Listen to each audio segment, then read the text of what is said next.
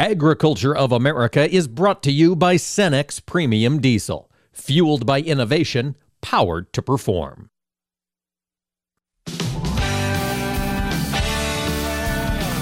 Informing America's farmers and ranchers. This is AOA, produced by the American Ag Radio Network.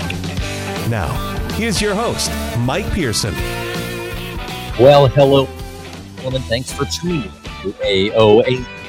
We've got a big discussion coming today. We're going to talk markets with Mike Zuzolo of Global Commodity Research and Analytics here in just a moment. Before segment 2, we're going to check in with Dr. Paul Sundberg of the Swine Health Information Center. A few recent outbreaks of African swine fever are worth tracking around the globe. Dr. Paul will have that update for us. And then in segment 3, we're going to touch base with Mary Thomas Hart. She's the chief counsel of the National Cattlemen's Beef Association. There's been a lot of activity in Washington, D.C. lately. Mary Thomas will bring us the NCBA perspective. Before we dive into all of that, however, let's jump over to these markets. Whether we're talking commodities, equities, or bonds, everything is on the move today. Joining us with an update on the factors that are making these markets jump around is Mike Zuzolo. Mike, thanks for joining us today. Great to be with you, Mike. Thanks for having me. You know, there is a lot happening in the broader market here this week, Mike, and I was hoping we could start with one piece of information that was released today, CPI, that other measure of inflation. Can you bring us up to speed? What did we get from Uncle Sam this morning as far as data is concerned? Yeah, you bet. Year over year for February up 6%. That's the smallest gain since September of 2021, Mike, and that compares to a plus 6.4% last month. Housing costs remain pretty elevated. The monthly inflation rate, though, is still about double from what we need to bring that inflation down to the Federal Reserve's target of about 2%.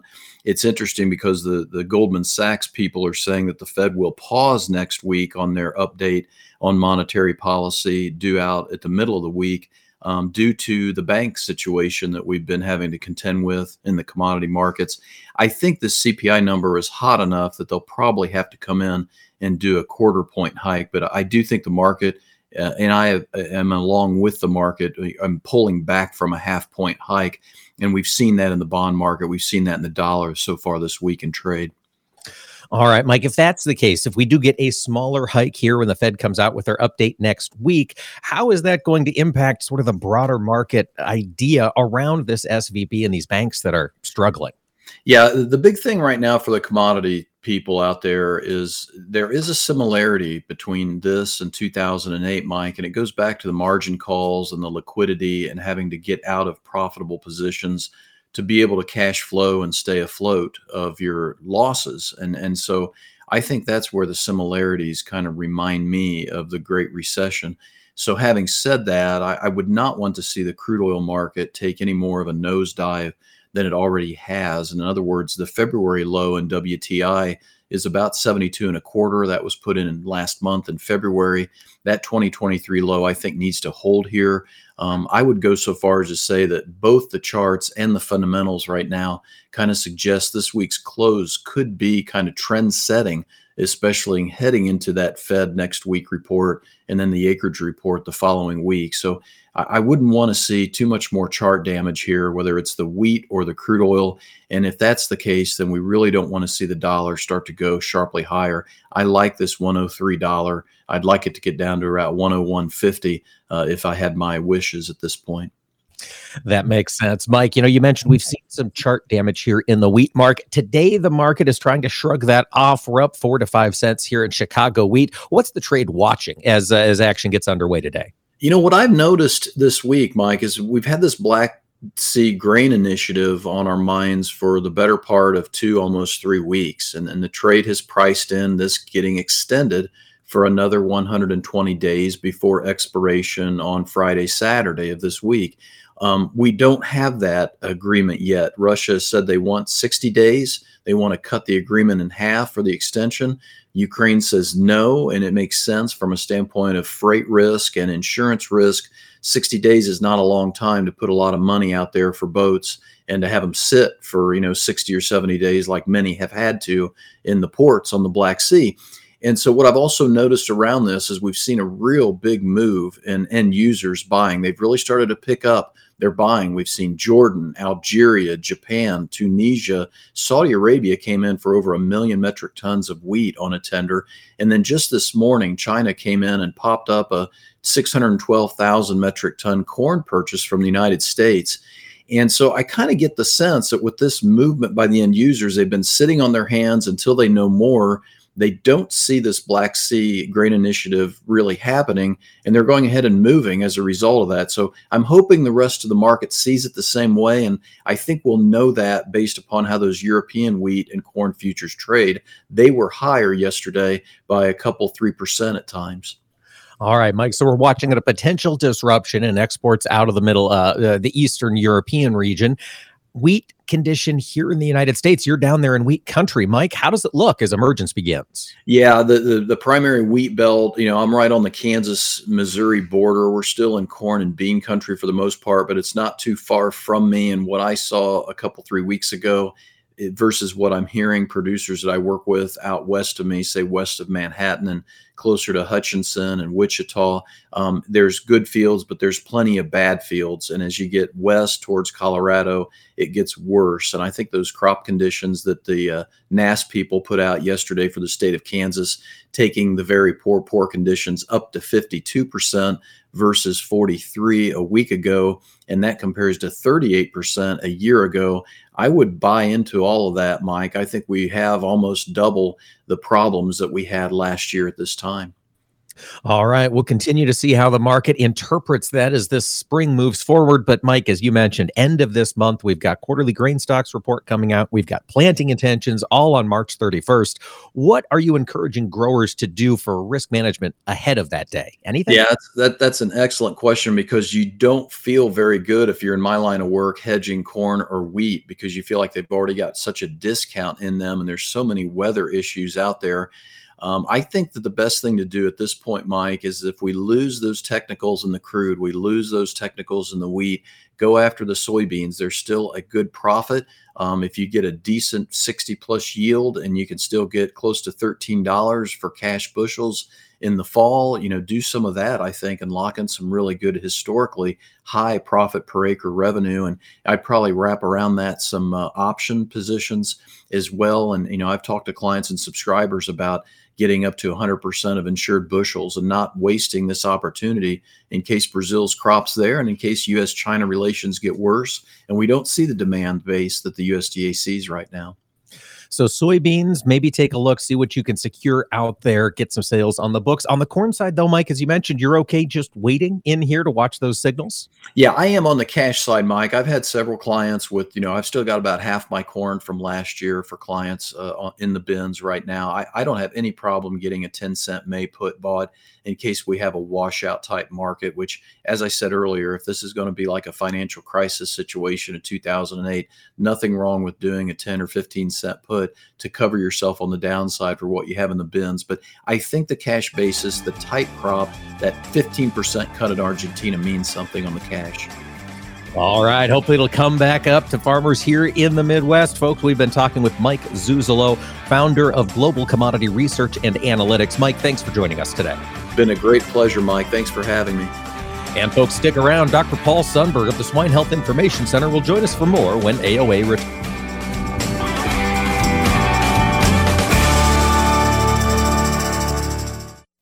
Agriculture of America is brought to you by Cenex Premium Diesel, fueled by innovation, powered to perform. Mosaic is introducing 2 new biological products, BioPath and PowerCoat. With spring planting getting close, we wanted to check in with Dion Pierce, product manager at the Mosaic Companies, about what should farmers be thinking about when it comes to an early season fertilizer application.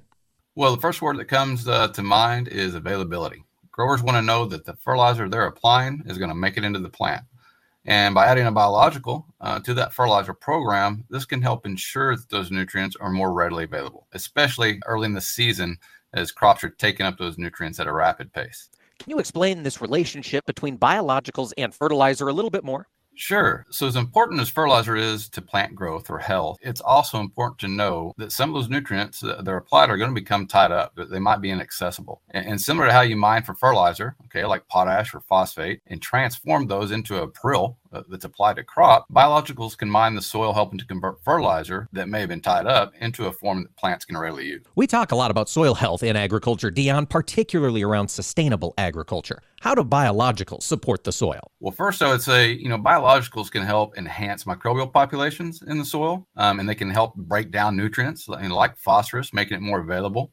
We can also help build a more robust root system, right? And that's going to allow for better capture of nutrients like nitrogen. And that's just helping to prevent runoff in some cases. And we can also have a positive impact on recycling nutrients from organic matter or soil-bound nutrients from fertilizer that may be applied in years past. And then also improving soil health, making it more productive. What benefits are most important to consider when deciding whether to add a biological to your fertilizer application? Great question. To start, you want to see that early season plant growth. And then from there, it's all about optimizing nutrient use. So increase nutrient availability and uptake, and then improving nutrient utilization. And where can growers go to learn more? Well, they can find more details at cropnutrition.com, or they can also sign up to get a free corn sprint kit at cornsprint.com.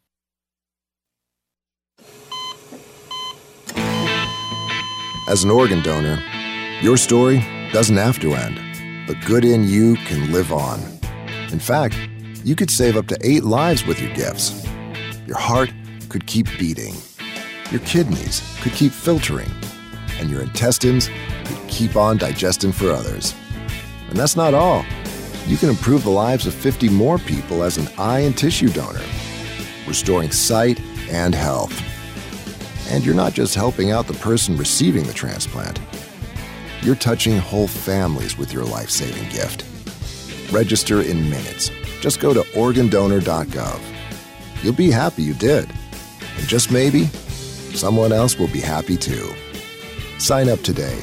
Go to organdonor.gov. It saves lives. U.S. Department of Health and Human Services, Health Resources and Services Administration.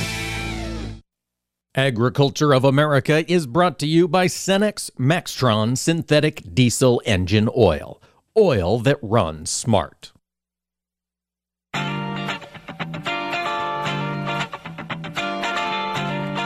Information farmers and ranchers need to know. AOA. Now back to Mike Pearson. Welcome back, ladies and gentlemen. AOA marches on today, and now we're turning our focus over to the swine industry. The folks at the Swine Health Information Center keep track of diseases and other impacts throughout the swine industry, both domestically and globally, and they also work to keep hog farmers abreast with the latest advances in biosecurity. Joining us now to have this conversation is Dr. Paul Sundberg. He serves as the Executive Director of SHIC. And Paul, thanks for joining us today. Good morning, Mike. It's good to be with you. Before we get into what's happening with swine diseases around the world, Dr. Sundberg, I understand that SHIC has been working on a pretty cool program on wean to harvest biosecurity, and you've got some announcements here this month. Could you fill us in? Yeah, one of the worst kept secrets in the pork industry is the vulnerability of biosecurity on finishing sites. That serves as a nidus of infection going back to breeding herds. And so we've done a real focused program of wean to harvest biosecurity. That includes finishing sites, includes weaning sites, and it includes transportation. We've finished the first round of that call for proposals and funding proposals to enhance biosecurity on finishing sites and transport. Things like alternative livestock trailer cleaning methods, looking at decontamination of truck cabins, informing people about the effectiveness and efficiency of truck washes, testing the success of cleaning and disinfecting, all of that on trucks. And then there's on sites, we're looking at both biocontainment and bioexclusion, keeping pathogens on the farm if you break, as well as how to keep them off to keep you safe. That first round of proposals is done. We funded 10 proposals out of that, and we're getting set now for round 2. That will be coming up very shortly. We're not done. It's still a big push, and it's still a big effort. And so we're not done with this thing. We're going to make this happen over the next year. And of course, that research is beginning. Those results will be coming out over time. Dr. Sundberg, will the SHIC website be the place folks can go to keep up to speed on all of the advances in the research? Yeah, swinehealth.org. This is a cooperative effort between the Foundation for Food and Agriculture Research and the Pork Checkoff. So we're going to do our best to make sure that people have multiple opportunities to get this information, and we'll get that to them real time as it comes out, because we want to make sure that this has an opportunity to make a difference. Absolutely. The safer we can keep our pork here in this country, the better return we can have for farmers across the land. So, Dr. Sundberg, let's turn our focus to swine diseases. Let's start here in the United States. Of course, we've been grappling with PRRS as an industry for some time. How does the trend look on that disease as we head into spring? Yeah, I'll tell you what, Mike, there's a real concern about a variant of PRRS that's in the land right now, that's in the U.S. right now. You hear a lot about variants of viruses. Well, PRRS has a variant as well. It's called the Line 1C, and in the 10 years or so running up to 2021, there were only about 400 cases of 1C that were found in the U.S. In 2022 alone, there were over 250 cases of 1C that were identified. This started as a focus of infection right down in the Midwest, Minnesota, Iowa, Missouri, right down the heart of the Midwest. And one of the concerning things is now this year, early this year, we're seeing it moving east into Indiana, Ohio, Pennsylvania, and Tennessee. And that's part of the concern. We got to talk about biosecurity on finishing floors again, because that's probably the way that this virus is being able to be transported from the Midwest to the eastern breeding herds. Dr. Sundberg, is there a difference in the symptoms of a PRRS versus a PRRS 1C infection? Yeah, what we're finding on the farm is this 1C infection is much more protracted. It's harder to clean up. It's harder to get off than the usual PRRS virus that we're used to dealing with. So we just had a webinar on this, and that can be found at swinehealth.org as well, where we had practitioners that have been dealing with this and experts in the research that are talking about the 1C and what producers and veterinarians can do to try to control it, as clean it up, and prevent it from moving. All right. So we've got a challenge out there with PRRS, Dr. Sundberg, PEDV. What are you seeing there? You know, PED is pretty much right now in the normal spot of where we would expect. Given the history of the changes of PED during the seasons, we're able to predict where it should be or where it will be. And there's about 12% or so of the tests that are coming in with enteric disease that are positive for PED. That's about right in the middle of what we'd expect. So that's continuing. There's going to be hot spots out there. But as an overall big look at the country, we're right in the middle of about what you'd think for PED right now in this time of year. All right. Well, that is a piece of good news there, Dr. Sundberg. Are there any other domestic health concerns you're keeping an extra sharp eye on there at Schick? Yeah, you know, there are spikes in Clostridium, which causes pre-weaning diarrhea as well, spikes in Clostridia, as well as spikes in circovirus type 2. So it's part of this vaccination cleaning, all of this same issue of making sure that you're doing everything you can do on the farm to address your specific issues.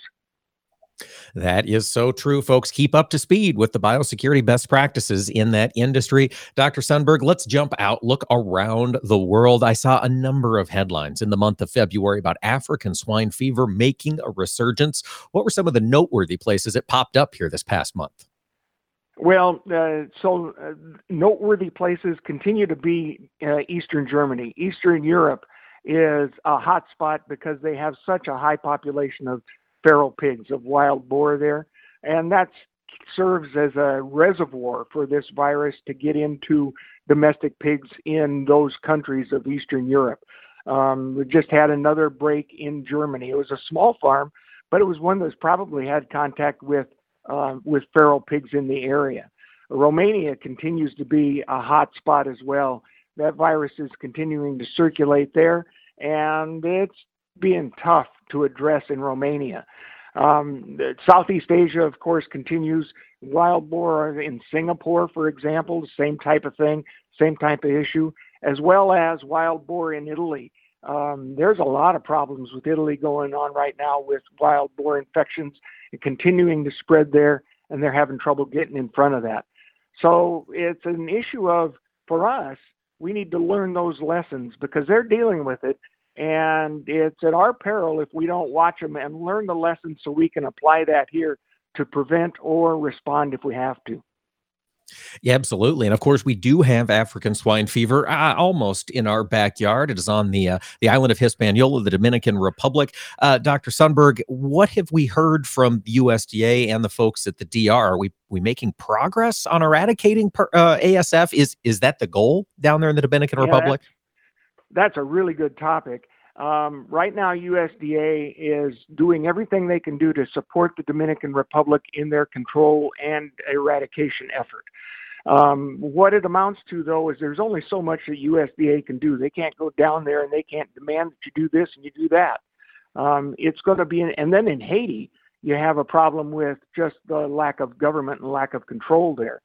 So ASF is on the island of Hispaniola. It's going to be on there for a long time. What we've got to do right now, the focus is changing from how do we get it off of the island to how do we make sure that everything happens that can happen to keep it on the island. Hispaniola has had classical swine fever for a long time, and it hasn't left. USDA and Customs and Border Protection, and it should be a partnership with the pork industry itself as well in the U.S. to make sure that we do everything that we can do to keep it on that island and not let it into our farms. Absolutely. Keep it off our shores. Dr. Sundberg, while we've got you in just a little bit of time left, foot and mouth disease continues to spread. Were there any flare-ups of that you were watching here at Schick? Yeah, foot and mouth disease is exactly right. It continues to spread. It's not causing the flare problems that increase our risk. I think the issue here is the increased risk. It's not like ASF where that pressure is on our border. So foot and mouth disease is there. There are some new ones, though, for anybody that's interested. Go on to swinehealth.org because we have sheets of these viruses. There's Japanese encephalitis virus. There's Geta virus in China that's showing up. And there's Nipah virus in Bangladesh that's showing up. We've got information about all of those on the swinehealth.org website. It's things that we're keeping an eye on, trying to make sure that we are as informed as possible and make sure that we're as safe as possible. That's what it's all about, folks. Swinehealth.org for all of those resources and the biosecurity research as that comes out. We've been talking with Dr. Paul Sundberg, the Executive Director over there at Schick. And Dr. Sundberg, thanks for joining us today. Thanks for the opportunity, Mike. And folks, stay with us. When AOA returns, we're going to take a look at the legal situation surrounding the cattle industry with Mary Thomas Hart, Chief Counsel at NCBA. Agriculture of America is brought to you by Cenex Premium Diesel. Fueled by innovation, powered to perform. Welcome to the 2023 Corn Sprint. Corn is in the blocks and ready to run. Biopath and PowerCoat plants with a strong start to take the lead. Fueled by Mosaic biological fertilizer complements for maximum performance and better nutrient uptake. We're seeing a strong return on fertilizer investment in this sprint. Biopath and PowerCoat corn just continue to grow ahead. Improve your corn's nutrient use with Mosaic biologicals. For corn that stays on track in the sprint, start training at cornsprint.com. Tune in the first Wednesday of every month to listen to the Monthly Grind here on AOA. It's brought to you by our friends at the National Corn Growers Association, and each month we're going to dig into one specific aspect of corn demand. What happens to this grain after it leaves your operations and enters the global supply chain? That's what we're going to talk about each month on the Monthly Grind. Again, that's the first Wednesday of every month, and you can also find us wherever you listen to your favorite podcast. It's a show you don't want to miss.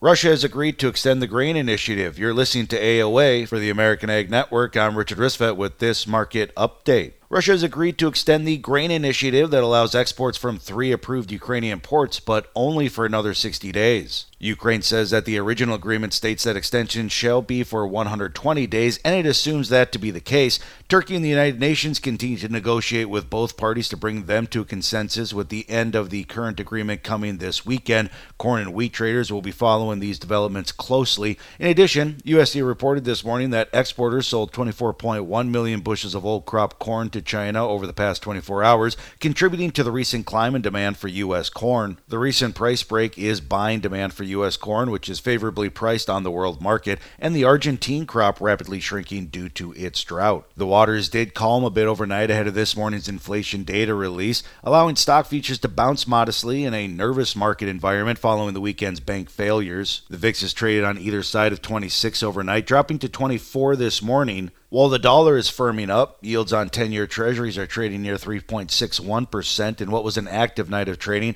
while yields on 2-year treasuries are trading near 4.27% after falling to a 6-month low of 3.83% overnight.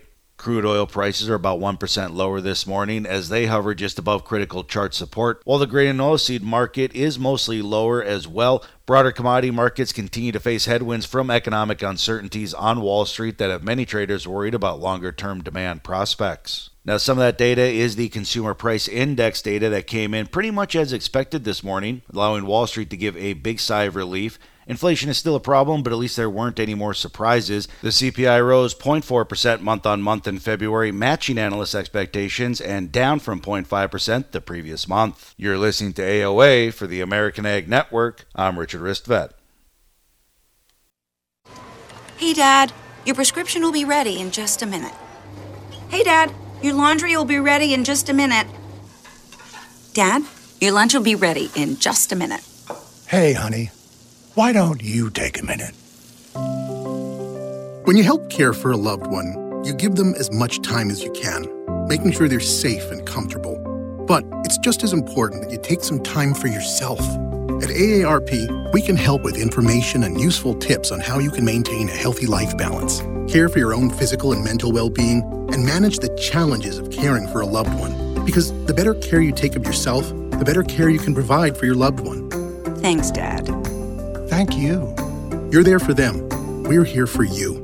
Find free care guides to support you and your loved one at aarp.org/caregiving. That's aarp.org/caregiving. A public service announcement brought to you by AARP and the Ad Council. Agriculture of America is brought to you by Cenex Maxtron Synthetic Diesel Engine Oil. Oil that runs smart.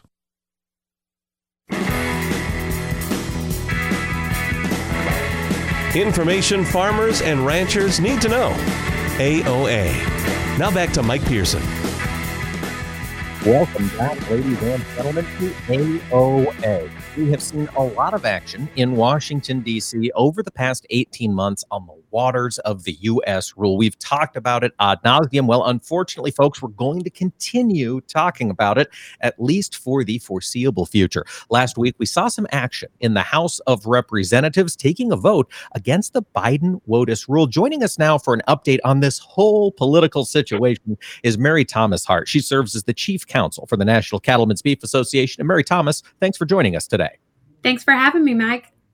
So let's start with WOTUS. We have a Supreme Court case going on right now looking to decide whether or not WOTUS is constitutional and how. And then we had an administration release a new rule covering this exact same topic back in December. And now we're taking exemption with that new rule. Mary Thomas, what did the House of Representatives do last week and why? Great question, Mike. And I think that is some important background. You know, we're in the middle of the Supreme Court considering the definition of WOTUS for the fourth time. Meanwhile, the Biden administration issued its final definition for WOTUS in the middle of this Supreme Court case. Certainly, I think, you know, trying to get ahead of the process, right? Trying to kind of get a jump on the Supreme Court. And so one of the tools that Congress has in its toolbox is the Congressional Review Act, which allows both bodies of Congress to look at and essentially provide a vote of disapproval related to these rules that come from the administration. We most recently saw it just a couple weeks ago when both the House and Senate passed resolutions of disapproval related to the Labor Department's ESG rule. That was vetoed by the president, but it was the first time that we've seen this Congressional Review Act successfully used by both chambers of Congress in the last couple of years, really since the Trump administration. So Congress has implemented that same blueprint again. Last week, the House of Representatives considered a CRA to disapprove the Biden administration's WOTUS definition, and that resolution will go to the Senate this week. Right. It was voted out of the House. We did have success. And as I understand it, Mary Thomas, correct me if I'm wrong, it was a fairly bipartisan vote, wasn't it, on the House side? I believe so, which, I think furthers our argument and our position that WOTUS really impacts landowners across the country, right? Regardless of if you're in a red district or a blue district, you're going to see the impact of increased federal authority over land and water and the increased cost that comes with getting permits under the Clean Water Act. Absolutely. These things are a huge issue for anybody who owns land. So, Mary Thomas, we've got the House vote. They voted successfully to what did you say? They're disapproving of the rule. What's the legal jargon of what they did? It's called a joint resolution of disapproval. And so that is the term of art used through the Congressional Review Act. And it's basically a piece of law, right? So it gets some special exemptions, especially when it comes to getting that vote on the floor of the Senate. That's why they're going to be able to vote on the joint resolution this week, is just, kind of the structure of the Congressional Review Act. But we've gotten it through the House of Representatives. We're expected to get it through the Senate, and then President Biden will likely veto it. But I think it sends an important message to the White House, and is an attempt, at least, to kind of recorrect the balance of powers and the checks and balances of the three branches of government. So once the president, as we assume, vetoes this resolution of disapproval, that's the end of it from the administrative's perspective, correct? It is. And, it could go back to Congress and, you can overturn a veto with a 2/3 vote.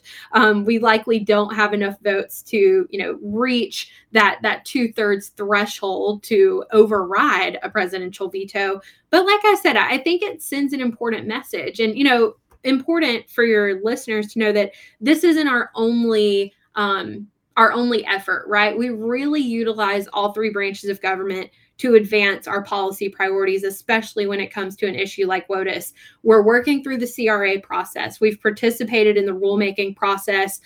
We are engaged at the Supreme Court. We expect an opinion from the Supreme Court in April. We're also suing the Biden administration in relation to the rule directly. So we're in court fighting that rule. So we are truly using all of the tools in the toolbox.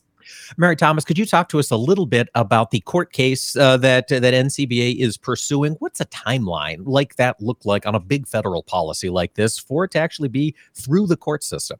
Of course, yes. So, like I mentioned earlier, one of our tools in the toolbox is suing the Biden administration on this final rule. So, NCBA has joined a coalition of trade associations, both agricultural and non-agricultural, to fight against this rule. And the first stage is hopefully halting the rule before it even goes into effect. And that's through a preliminary injunction. The rule is set to go into effect, I believe, on March 27th. So we are currently in the process of briefing the court to hopefully get a preliminary injunction and stop that rule until we can litigate it fully. Now, at the same time, the Supreme Court is expected to issue a decision in the Sackett case this spring. And if the Supreme Court issues an opinion that kind of pulls back on the significant nexus standard, then we could see this rule go by the wayside, and the EPA may have to take the rule back to the drawing board. All right, we'll watch all of that play out. As you mentioned, we're expecting that Sackett decision from the Supreme Court here this spring. But Mary Thomas, we don't really know they're coming out until they come out, right? Right. That's part of the mystery around the Supreme Court, right, is that everything is supposed to be confidential until it's released. So, as far as granting cert to new cases, getting opinions, it's all incredibly secretive, and we don't have a lot of information on those timelines. So, we could get an opinion tomorrow, we could get an opinion in June, but past precedent has told us that the Supreme Court usually issues these types of decisions, Clean Water Act decisions, around April. So that's really what we're kind of focusing in on. And I would say expecting a decision from the Supreme Court next month.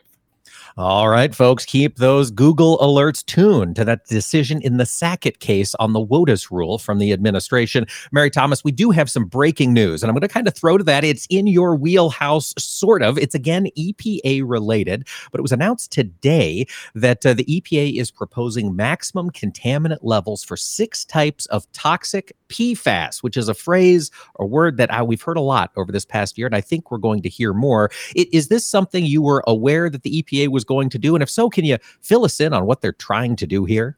Great question. We were expecting these maximum contaminant levels to be proposed.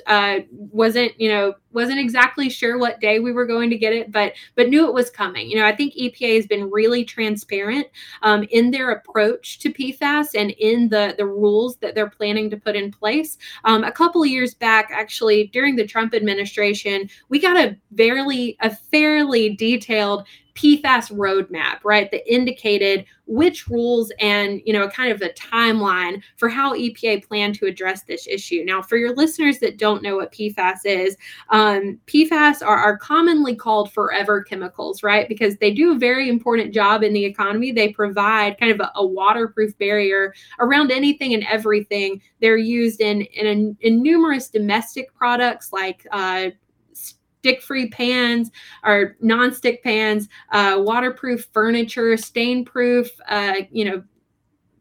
carpets, tarps.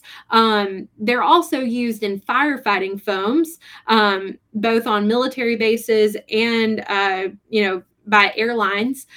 So they are certainly present in the environment. The issue is that there has been some, link to human health impacts associated with PFAS contamination. So EPA really is taking this kind of whole of agency approach to addressing PFAS contamination.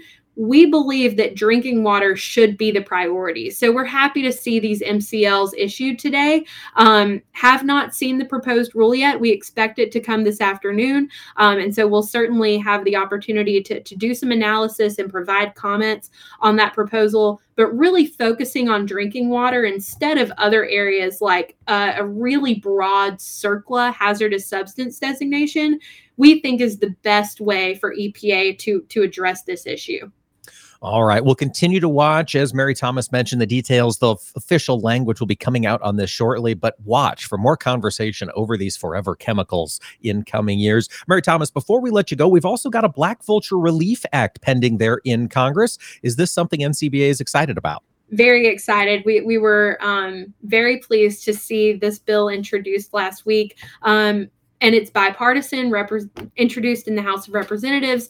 And the bill's going to allow livestock producers to take black vultures without a permit if they believe the vulture will cause death or injury to their livestock. So that would certainly be a huge improvement in the black vulture space. We know that species has been quite harmful for our producers, especially in the Southeast and on the East Coast. So any relief that we can provide there, I think will be welcome.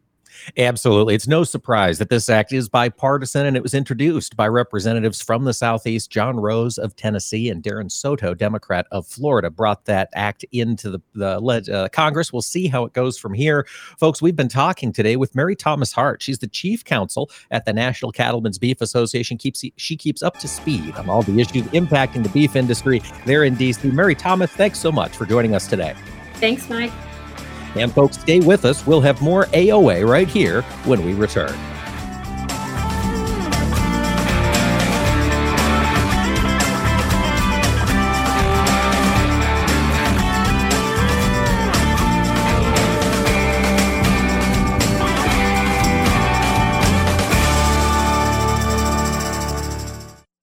Agriculture of America is brought to you by Cenex Premium Diesel, fueled by innovation, powered to perform. Through the years, you've really kept up with the times. You're on social media. Like, dislike, block, Maintained your health. 10,000 steps. I'm a beast. You even programmed your own smart home. In 10 minutes, remind me that I'm a genius. In 10 minutes, I'll remind you that you're a genius. If you can do all that, you can definitely save for retirement. Just go to aceyourretirement.org, a free online tool sponsored by AARP that can help you get on track with your retirement savings no matter your age. At aceyourretirement.org, you'll meet Avo, the friendly digital retirement coach, and in just 3 minutes, get personalized recommendations to help boost your retirement savings. They're easy to understand and work with your lifestyle. It's quick, easy, and free. Plus, it's brought to you by AARP, so you know they got your back. You are a genius. Take charge of your retirement. Go to aceyourretirement.org now. That's aceyourretirement.org. A message from AARP and the Ad Council. Vision loss is not something that you feel until it happens. Most people lose their vision from diseases like macular degeneration and glaucoma, not at birth. With macular degeneration, you lose your central vision. You have a blind spot right in the center of your face, so I can't actually see your face. So even that little circle in which I could see became a big blur. I was 65 when I first was diagnosed with glaucoma. There were no symptoms. I had no headaches. 3 million Americans have glaucoma, and half don't even know it. 11 million people in the United States have macular degeneration. You lose mobility, independence, changes your entire life. So many eye disorders can be treated if caught early. My husband tells me that I have beautiful brown eyes, and I don't want to lose that. Make a plan today to get your eyes checked. Visit brightfocus.org to learn more.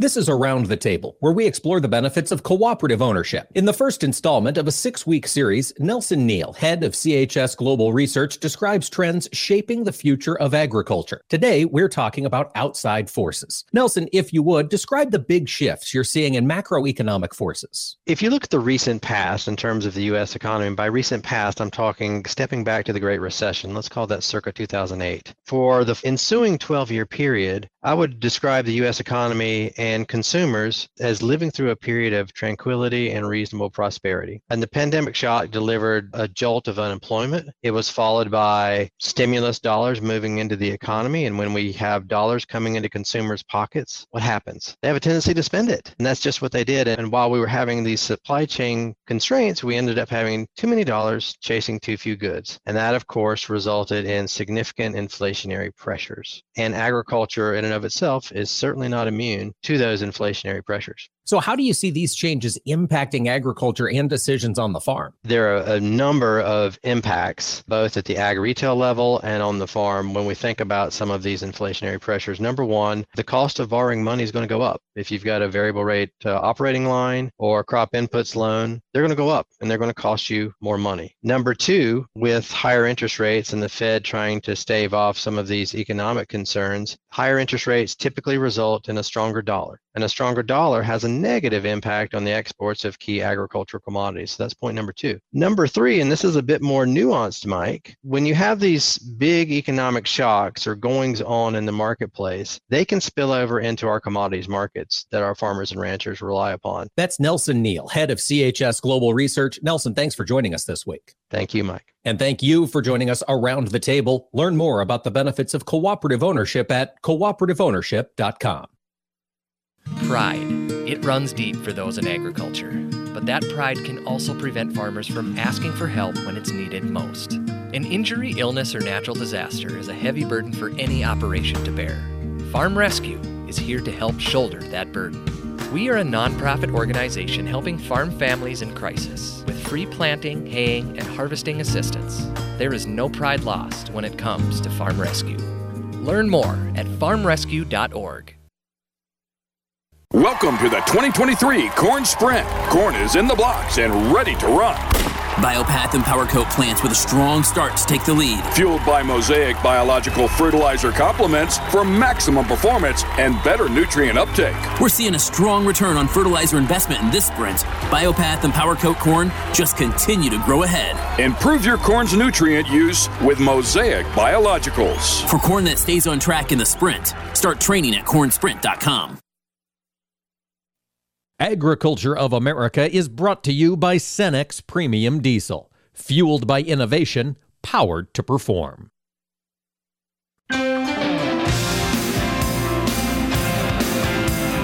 Keeping America's farmers and ranchers informed on AOA. Now back to Mike Pearson. Welcome back, ladies and gentlemen. AOA marches on here today. And since we spoke earlier with Dr. Paul Sundberg about the impact of swine diseases on that industry, I figured it was worth checking in on the impact of another really terrible animal illness, and that, of course, is HPAI, highly pathogenic avian influenza. We've got some new details from the USDA as this HPAI outbreak moves into, solidly into its second year. The USDA announced they have spent over $670 million working to contain HPAI, and that's between cleaning up sites that have had infections and also indemnifying owners for those losses. Of course, when HPAI is found in a poultry barn, for example, that entire barn is euthanized, and the farm owner then typically does get some sort of indemnification for the loss of those animals. Outlays, USDA explained, have included more than $414 million in compensation for depopulated birds. They've spent another $142 million to cull flocks, to dispose of dead birds, and working on activities to kill the different virus. The USDA went on to say they have spent another $114 million in personnel, in state agreements, getting approvals to get all of these things across the finish line, and just costs in the field. They did note that this is the worst ever outbreak in terms of the number of birds infected or culled in order to prevent inspection, and it has certainly been tough. As we noted, egg prices have been very, very high. Of course, a factor of that has been the death loss sustained in the poultry sector by HPAI as it has continued to spread. However, egg prices have fallen sharply here in recent weeks. They're down by more than $2 a dozen on the East Coast market, which does tend to drive the news cycles on issues like this. So that's probably why we're hearing less about egg prices.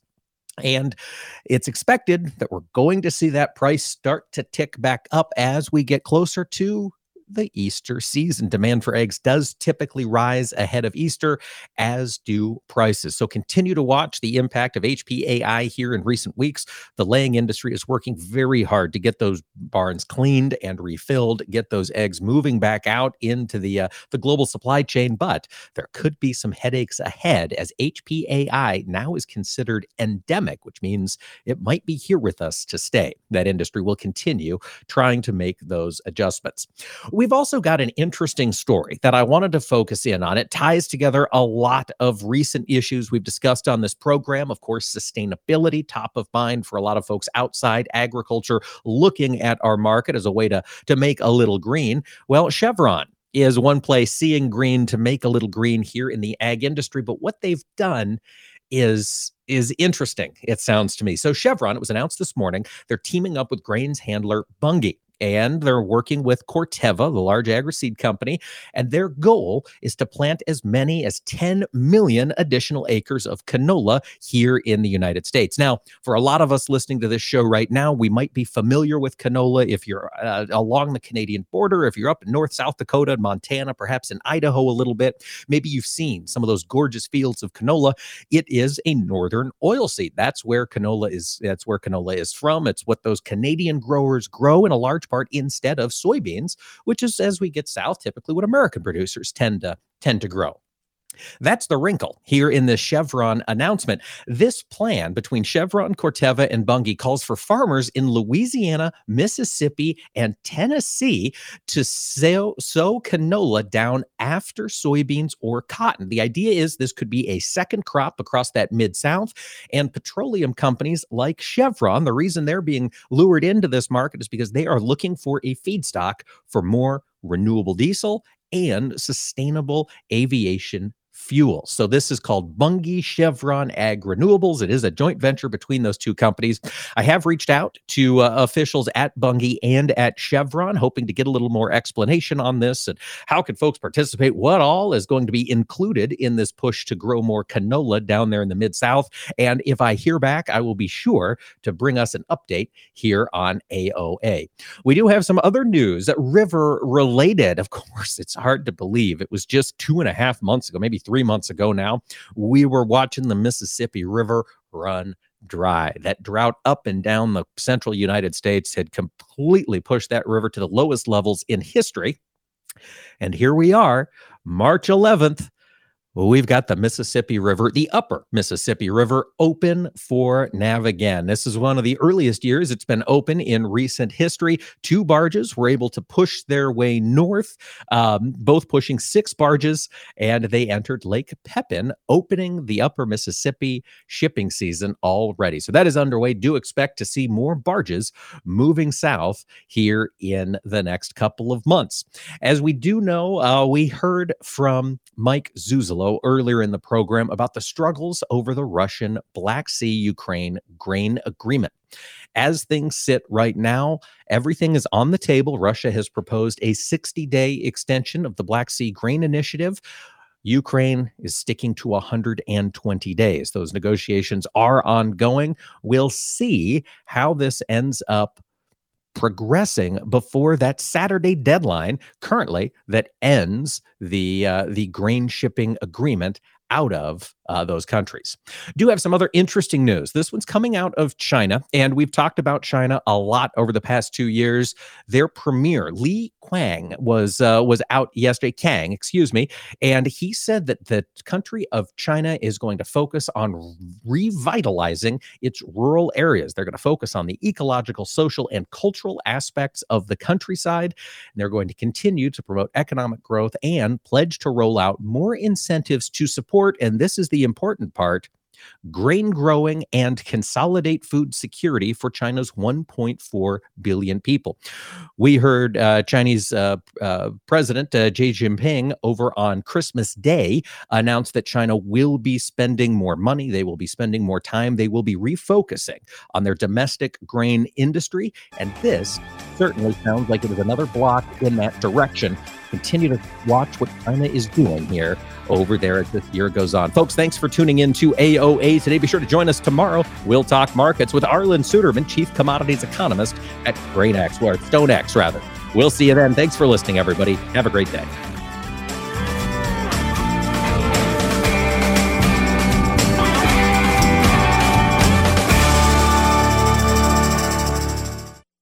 Agriculture of America is brought to you by Cenex Maxtron Synthetic Diesel Engine Oil. Oil that runs smart. I think farming picked me. I didn't pick farming. I'm not afraid to try something new. It's my farm, my family, and our future. My Channel Seedsman gets that. I get access to innovative products with personalized advice backed by data to maximize my yield potential. With Channel, I know I'll prosper for years to come. Define your future at channel.com/future. Read and follow pesticide label directions, IRM, grain marketing, and other stewardship practices. Copyright 2022 Bayer Group. All rights reserved. Join us every Tuesday for Around the Table, brought to you by CHS, as we discuss how cooperatives support farmers and ranchers and build strong communities.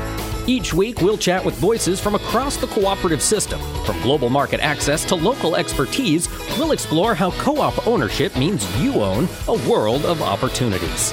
Tune in on Tuesdays or visit cooperativeownership.com to learn more.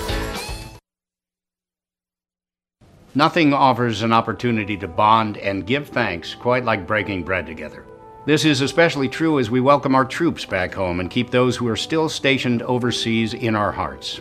Hi, I'm Gary Sinise. Since 2011, the Gary Sinise Foundation's Serving Heroes program has shown gratitude to our nation's defenders and their families by serving up nearly 500,000 hearty classic American meals at travel hubs and military locations. And now, together with our friends at Bob Evans Farms and their Our Farm Salutes program, we will help to provide even more meals nationwide, offering our defenders a taste of home and the feeling of togetherness around the table. Help us show America's gratitude through food and fellowship. Look for the Bob Evans Our Farm Salutes purple packaging at your grocery store and visit ourfarmsalutes.com to learn more. While we can never do enough to support the men and women who serve, together we can make a difference, bite by bite.